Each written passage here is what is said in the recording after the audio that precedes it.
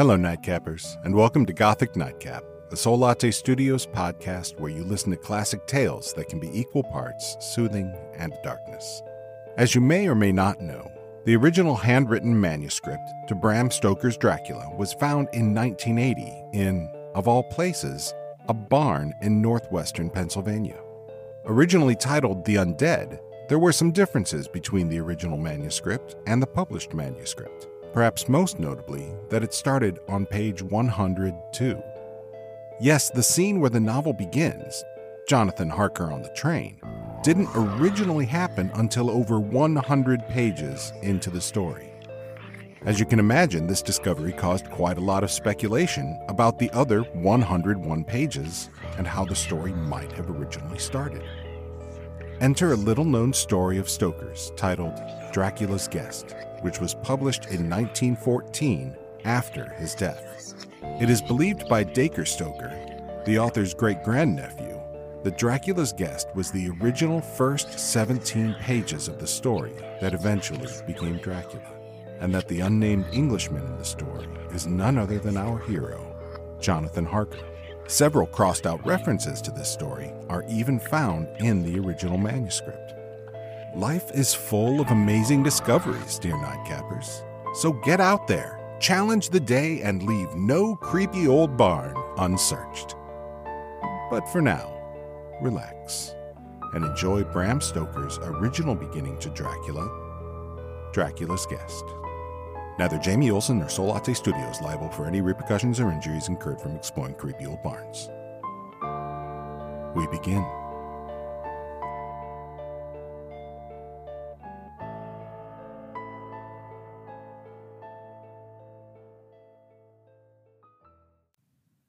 When we started for our drive, the sun was shining brightly on Munich, and the air was full of the joyousness of early summer. Just as we were about to depart, Herr Delbruck, the manager of the Four Seasons, where I was staying, came down bareheaded to the carriage and, after wishing me a pleasant drive, said to the coachman, still holding his hand on the handle of the carriage door, "Remember, you are back by nightfall. The sky looks bright, but there is a shiver in the north wind that says there may be a sudden storm. But I'm sure you will not be late." Here he smiled and added, "For you know what night it is." Johann answered with an emphatic, "Ja, mein Herr," and touching his hat, drove off quickly. When we had cleared the town, I said, after signaling to him to stop, "Tell me, Johann, what is tonight?" He crossed himself as he answered laconically, "Walpurgisnacht." Then he took out his watch, a great old-fashioned German silver thing as big as a turnip, and looked at it, with his eyebrows gathered together and a little impatient shrug of his shoulders. I realized that this was his way of respectfully protesting against the unnecessary delay, and sank back into the carriage, merely motioning him to proceed. He started off rapidly, as if to make up for lost time. Every now and then the horses seemed to throw up their heads and sniff the air suspiciously. On such occasions I often looked round in alarm. The road was pretty bleak, for we were traversing a sort of high, windswept plateau. As we drove, I saw a road that looked but little used, and which seemed to dip through a little winding valley. It looked so inviting that, even at the risk of offending him, I called Johann to stop, and when he had pulled up, I told him that I would like to drive down that road. He made all sorts of excuses and frequently crossed himself as he spoke. This somewhat piqued my curiosity, so I asked him various questions. He answered fencingly and repeatedly looked at his watch in protest. Finally, I said, "Well, Johann, I want to go down this road. I shall not ask you to come unless you like, but tell me, why do you not like to go? That is all I ask." For answer, he seemed to throw himself off the box, so quickly did he reach the ground. Then he stretched out his hands appealingly to me and implored me not to go. There was just enough of English mixed with the German for me to understand the drift of his talk. He seemed always just about to tell me something, the very idea of which evidently frightened him. But each time he pulled himself up, saying as he crossed himself, "Walpurgisnacht." I tried to argue with him, but it was difficult to argue with a man when I did not know his language. The advantage certainly rested with him, for although he began to speak in English, of a very crude and broken kind, he always got excited and broke into his native tongue, and every time he did so, he looked at his watch. Then the horses became restless and sniffed the air. At this, he grew very pale and looked around in a frightening way. He suddenly jumped forward, took them by the bridles, and led them on some 20 feet. I followed and asked why he had done this. For answer, he crossed himself, pointed to the spot where we had left, and drew his carriage in the direction of the other road, indicating a cross, and said, first in German, then in English, "Buried him what killed themselves." I remembered the old custom of burying suicides at crossroads. Ah, I see, a suicide. How interesting. But for the life of me, I could not make out why the horses were frightened. While we were talking, we heard a sort of sound between a yelp and a bark. It was far away, but the horses got very restless, and it took Johann all his time to quiet them. He was pale and said, "It sounds like a wolf, but yet there are no wolves here now." "No?" I said, questioning him. "Isn't it long since the wolves were so near the city?" Long, he answered. "In the spring and summer, but with the snow, the wolves have been here not so long." Whilst he was petting the horses and trying to quiet them, dark clouds drifted rapidly across the sky. The sunshine passed away, and a breath of cold wind seemed to drift past us. It was only a breath, however, and more in the nature of a warning than a fact, for the sun came out brightly again. Johann looked under his lifted hand at the horizon and said, "The storm of snow, he comes before long time." Then he looked at his watch again, and straightway, holding the reins firmly, for the horses were still pawing the ground restlessly and shaking their heads, he climbed to his box as though the time had come for proceeding on our journey. I felt a little obstinate and did not at once get into the carriage. "Tell me," I said, "about this place where the road leads," and I pointed down. Again he crossed himself and mumbled a prayer before he answered, "It is unholy." "What is unholy?" I inquired. "The village." "Then there is a village?" No one lives there hundreds of years." My curiosity was piqued. "But you said there was a village." "There was." "Where is it now?" Whereupon he burst out into a long story in German and English, so mixed up that I could not quite understand exactly what he said, but roughly I gathered that long ago, hundreds of years, men had died there and been buried in their graves, and sounds were heard under the clay, and when the graves were open, men and women were found rosy with life and their mouths red with blood. And so in haste to save their lives, I and their souls, and here he crossed himself, those who were left fled away to other places where the living lived, and the dead were dead, and not something. He was evidently afraid to speak the last words as he proceeded with his narration. He grew more and more excited. It seemed as if his imagination had got hold of him, and he ended up in a perfect paroxysm of fear, white-faced, perspiring, trembling, and looking round him as if expecting that some dreadful presence would manifest itself there in the bright sunshine on the open plain. Finally, in agony of desperation, he cried, "Walpurgisnacht!" and pointed to the carriage for me to get in. All my English blood rose at this, and standing back, I said, "You are afraid, Johann. You are afraid. Go home. I shall return alone. The walk will do me good." The carriage door was open. I took from the seat my oak walking stick, which I always carry on my holiday excursions, and closed the door, pointing back to Munich, and said, "Go home, Johann. Walpurgisnacht doesn't concern Englishmen." The horses were now more restive than ever, and Johann was trying to hold them in while excitingly imploring me not to do anything so foolish. I pitied the poor fellow, and he was deeply in earnest, but all the same I could not help laughing. His English was quite gone now. In his anxiety he had forgotten that his only means of making me understand was to talk my language, so he jabbered away in his native German. It began to be a little tedious. After giving the direction, "Home," I turned to go down the crossroad into the valley. With a despairing gesture, Johann turned his horses toward Munich. I leaned on my stick and looked after him. He went slowly along the road for a while. Then there came over the crest of the hill a man, tall and thin. I could see that much in the distance. When he drew near the horses, they began to jump and kick about, then to scream with terror. Johann could not hold them in. They bolted down the road, running away madly. I watched them out of sight, then looked for the stranger, but I found that he, too, was gone. With a light heart, I turned down the side road through the deepening valley to which Johann had objected.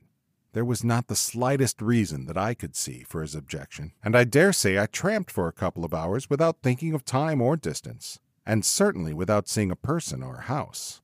So far as the place was concerned, it was desolation itself, but I did not notice this particularly until, on turning a bend in the road, I came upon a scattered fringe of wood.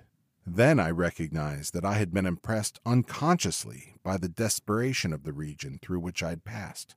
I sat down to rest myself and began to look around. It struck me that it was considerably colder than it had been at the commencement of my walk. A sort of sighing sound seemed to be around me, with, now and then, high overhead, a sort of muffled roar. Looking upwards, I noticed that great thick clouds were drifting rapidly across the sky from north to south at a great height. There were signs of coming storm in some lofty stratum of the air. I was a little chilly, and, thinking that it was the sitting still after the exercise of walking, I resumed my journey. The ground I passed over was now much more picturesque. There were no striking objects that the eye might single out, but in all there was a charm of beauty. I took little heed of time, and it was only when the deepening twilight forced itself upon me that I began to think of how I should find my way home. The brightness of the day had gone. The air was cold, and the drifting of clouds high overhead was more marked. They were accompanied by a sort of far-away rushing sound, through which seemed to come at intervals that mysterious cry which the driver had said came from a wolf. For a while I hesitated. I had said I would see the deserted village, so on I went, and presently came on a wide stretch of open country, shut in by the hills all around. Their sides were covered with trees, which spread down to the plain, dotting, in clumps, the gentler slopes and hollows which showed here and there. I followed with my eye the winding of the road, and saw that it curved close to one of the densest of these clumps, and was lost behind it. As I looked, there came a cold shiver in the air, and the snow began to fall. I thought of the miles and miles of bleak country I had passed, and then hurried on to seek the shelter of the wood in front. Darker and darker grew the sky, and faster and heavier fell the snow, till the earth before and around me was a glistening white carpet, the further edges of which was lost in misty vagueness. The road was here, but crude, and when on the level, its boundaries were not so marked as when it passed through the cuttings. And in a little while I found that I must have strayed from it, for I missed underfoot the hard surface, and my feet sank deeper in the grass and moss. Then the wind grew stronger and blew with ever-increasing force, till I was fain to run before it. The air became icy cold, and in spite of my exercise I began to suffer. The snow was now falling so thickly and whirling around me in such rapid eddies that I could hardly keep my eyes open. Every now and then the heavens were torn asunder by vivid lightning, and in the flashes I could see ahead of me a great mass of trees, chiefly yew and cypress, all heavily coated with snow. I was soon amongst the shelter of the trees, and there, in comparative silence, I could hear the rush of the wind high overhead. Presently the blackness of the storm had become merged in the darkness of the night. By and by the storm seemed to be passing away. It now only came in fierce puffs or blasts. At such moments the weird sound of the wolf appeared to be echoed by many similar sounds around me. Now and again, through the black mass of drifting cloud, came a straggling ray of moonlight, which lit up the expanse and showed me that I was at the edge of a dense mass of cypress and yew trees. As the snow had ceased to fall, I walked out from the shelter and began to investigate more closely. It appeared to me that, amongst so many old foundations as I had passed, there might still be a standing house in which, though in ruins, I could find some sort of shelter for a while. As I skirted the edge of the copse, I found that a low wall encircled it, and following this, I presently found an opening. Here the cypresses formed an alley leading up to a square mass of some kind of building. Just as I caught sight of this, however, the drifting clouds obscured the moon, and I passed up the path in darkness. The wind must have grown colder, for I felt myself shiver as I walked. But there was hope of shelter, and I groped my way blindly on. I stopped, for there was a sudden stillness. The storm had passed, and, perhaps in sympathy with nature's silence, my heart seems to cease to beat. But this was only momentarily, for suddenly the moonlight broke through the clouds, showing me that I was in a graveyard, and that the square object before me was a great massive tomb of marble, as white as the snow that lay on and all around it. With the moonlight there came a fierce sigh of the storm, which appeared to resume its course with a low, low howl, as of many dogs or wolves. I was awed and shocked, and felt the cold perceptibly grow upon me till it seemed to grip me by the heart.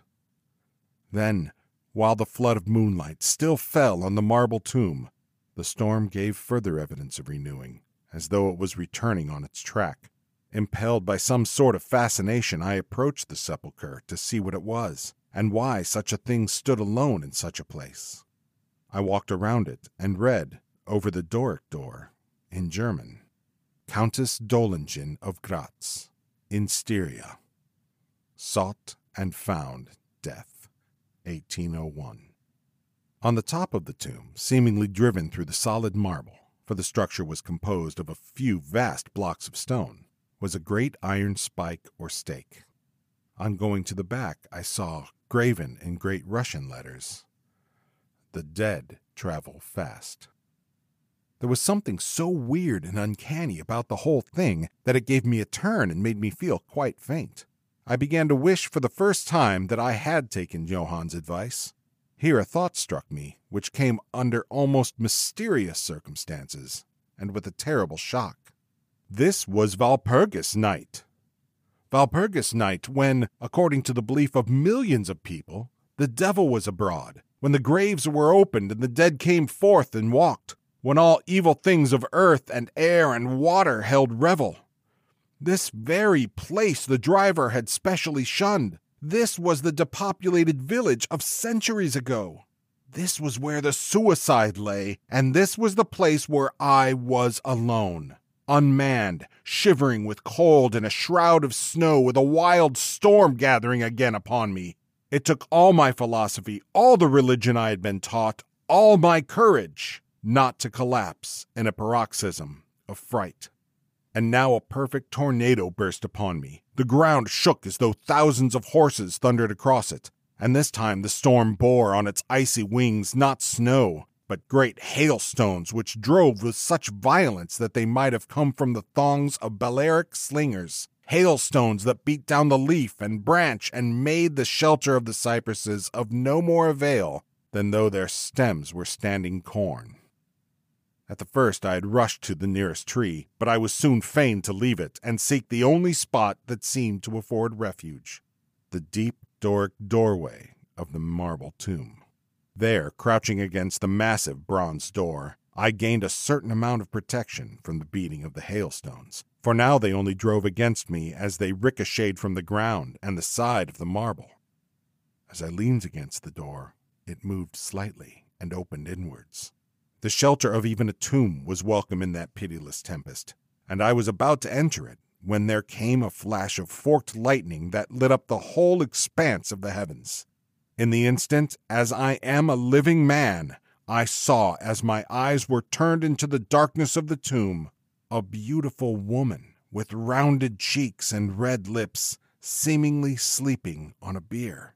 As the thunder broke overhead, I was grasped as by the hand of a giant and hurled out into the storm. The whole thing was so sudden that, before I could realize the shock, moral as well as physical, I found the hailstones beating me down. At the same time, I had a strange, dominating feeling that I was not alone.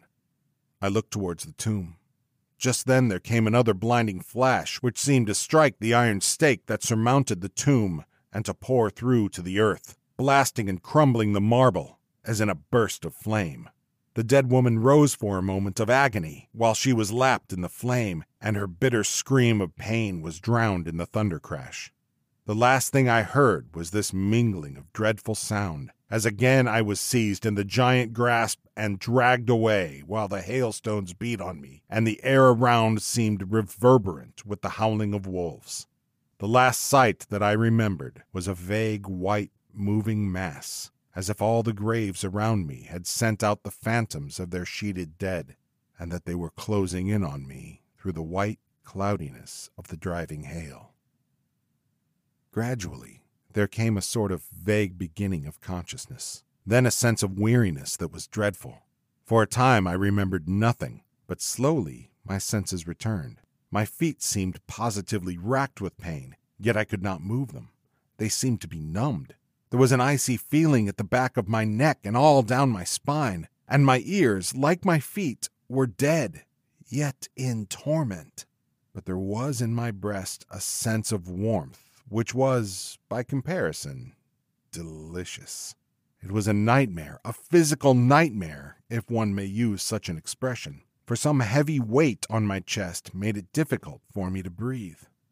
This period of semi-lethargy seemed to remain a long time, and as it faded away, I must have slept or swooned.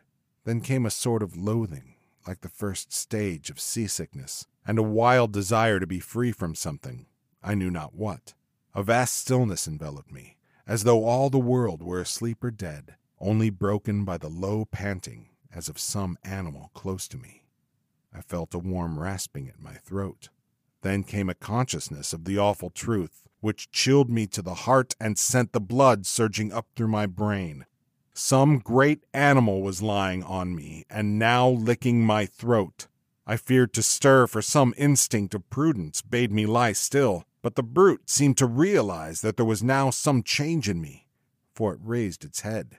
Through my eyelashes I saw above me the two great flaming eyes of a gigantic wolf. Its sharp white teeth gleamed in the gaping red mouth, and I could feel its hot breath fierce and acrid upon me. For another spell of time I remembered no more. Then I became conscious of a low growl, followed by a yelp, renewed again and again. Then seemingly very far away I heard a "Hello! Hello!" as of many voices calling in unison. Cautiously I raised my head and looked in the direction whence the sound came, but the cemetery blocked my view. The wolf still continued to yelp in a strange way, and a red glare began to move round the grove of cypresses, as though following the sound. As the voices drew closer, the wolf yelped faster and louder. I feared to make either sound or motion. Nearer came the red glow, over the white pall which stretched into the darkness around me. Then, all at once, from beyond the trees, there came a trot of a troop of horsemen bearing torches. The wolf rose from my breast and made for the cemetery. I saw one of the horsemen, soldiers by their caps and their long military cloaks, raise his carbine and take aim. A companion knocked up his arm, and I heard the ball whiz over my head. He had evidently taken my body for that of the wolf. Another sighted the animal as it slunk away, and a shot followed. Then, at a gallop, the troop rode forward, some towards me, others following the wolf as it disappeared among the snow-clad cypresses. As they drew nearer, I tried to move, but was powerless, although I could see and hear all that went on around me. 2 or 3 of the soldiers jumped from their horses and knelt beside me. One of them raised my head and placed his hand over my heart. "Good news, comrades!" he cried. "His heart still beats!" Then some brandy was poured down my throat. It put vigor into me, and I was able to open my eyes fully and look around. Lights and shadows were moving among the trees, and I heard men call to one another. They drew together, uttering frightened exclamations, and the lights flashed as the others came pouring out of the cemetery pell-mell, like men possessed. When the further ones came close to us, those who were around me asked them eagerly, "Well, have you found him?" The reply rang out hurriedly, No, come away, quick, quick! This is no place to stay, and on this of all nights!" "What was it?" was the question, asked in all manner of keys. The answer came variously, and all indefinitely, as though the men were moved by some common impulse to speak, yet were restrained by some common fear from giving their thoughts. It, indeed," gibbered one whose wits had plainly given out for the moment. "A wolf, and yet not a wolf," another put in shudderingly. No use trying for him without the sacred bullet, a third remarked in a more ordinary manner. Serve us right for coming out on this night. Truly we have earned our 1,000 marks, were the cries of a fourth. There was blood on the broken marble, another said after a pause. The lightning never brought that there. And for him, is he safe? Look at his throat. See, comrades, the wolf has been lying on him and keeping his blood warm. The officer looked at my throat and replied, He is all right. The skin is not pierced. What does it all mean? We should never have found him but for the yelping of the wolf. What became of it? Asked the man who was holding up my head, and who seemed the least panic-stricken of the party, for his hands were steady and without tremor. On his sleeve was the chevron of a petty officer. It went to its home, answered the man whose long face was pallid, and who actually shook with terror as he glanced around him fearfully. There are graves enough there in which it may lie. Come, comrades, come quickly. Let us leave this cursed spot. The officer raised me to a sitting posture as he uttered a word of command. Then several men placed me on a horse. He sprang to the saddle behind me, took me in his arms, gave the word to advance, and, turning our faces away from the cypresses, we rode away in swift military order. And yet my tongue refused its office, and I was perforce silent. I must have fallen asleep, for the next thing I remembered was finding myself standing up, supported by a soldier on each side of me. It was almost broad daylight, and to the north a red streak of sunlight was reflected, like a path of blood, over the waste of snow. The officer was telling the men to say nothing of what they had seen, except that they had found an English stranger guarded by a large dog. Dog? That was no dog, cut in the man who had exhibited such fear. I think I know a wolf when I see one. The young officer answered calmly. I said a dog. Dog? Reiterated the other ironically. It was evident that his courage was rising with the sun, and pointing at me, he said, Look at his throat. Is that the work of a dog, master? Instinctively, I raised my hand to my throat, and as I touched it, I cried out in pain. The men crowded round to look, some stooping down from their saddles, and again there came the calm voice of the young officer. A dog, as I said. If aught else were said, we should be only laughed at. I was then mounted behind a trooper, and we rode on into the suburbs of Munich. Here we came across a stray carriage, into which I was lifted, and it was driven off to the Four Seasons, the young officer accompanying me, while the trooper followed with his horse, and the others rode off to their barracks. When we arrived, Herr Delbruck rushed so quickly down the steps to me that it was apparent he had been watching within. Taking me by both hands, he solicitously led me in. The officer saluted me and was turning to withdraw when I recognized his purpose and insisted that he should come to my rooms.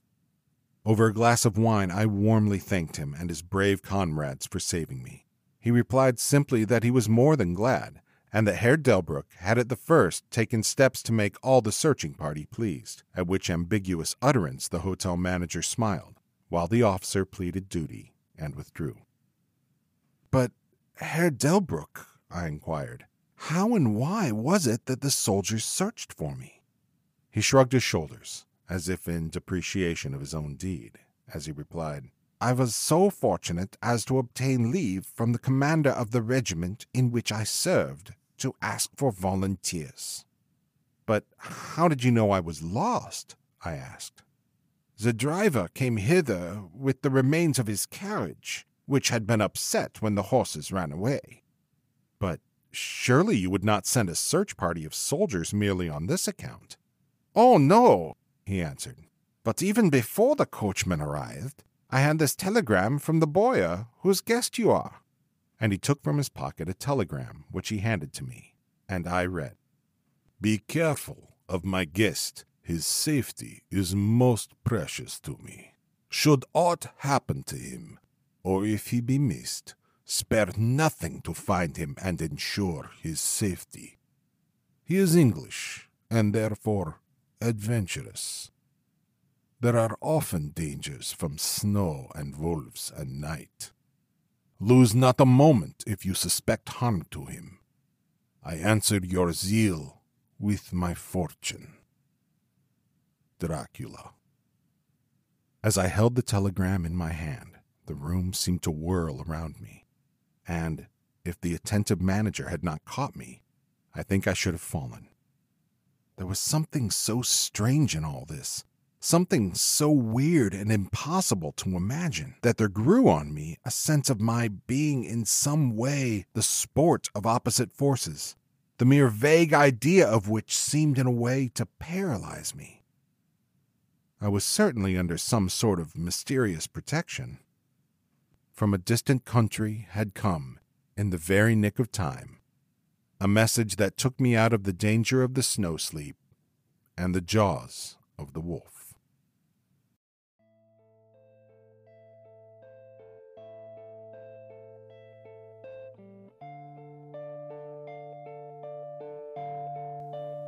That was Dracula's Guest by Bram Stoker, and thanks for taking the time to listen to my reading of it. Contrary to what my sisters might tell you, I don't just do this because I love to hear myself talk. I, in fact, love to take the journey with you, dear listener. This podcast simply wouldn't be any fun at all without you. So thank you so much for your support, and by all means, share this with as many people as you think might enjoy it. Gothic Nightcap is available on your favorite podcatcher, and we even have a YouTube channel under Soul Latte Studios. Or you can check out our website at soullatestudios.com. If you've written a story you'd like me to share here, please send me an email or a message on our website. The links are in the description. As long as there are stories in the public domain to read, I'll keep reading them for you, dear Nightcappers. I'm Jamie Olson, and I recorded, edited, and produced the podcast. So if anything was wrong, it was my fault. Our cover art is by the incredibly talented Amanda Deviney and Kim Rock. And our music is Astaroth by Koi Discovery. Until next time, pleasant dreams.